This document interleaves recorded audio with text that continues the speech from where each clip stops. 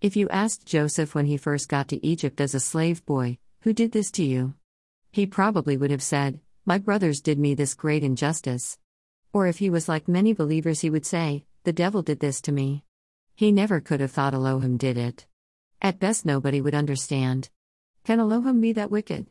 Does God cause bad things to happen to his righteous ones? All these and many more such questions arises in the mind of people ignorant of how Elohim works.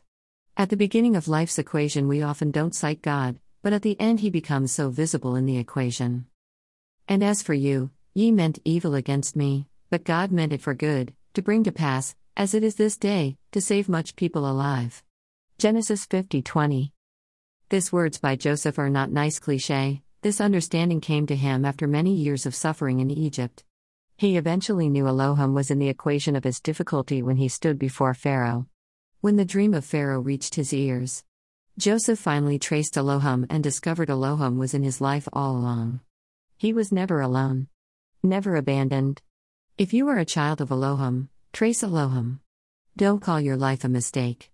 Whatever you are doing today, wherever you today, trace Elohim. Till the House of Israel, Lagos.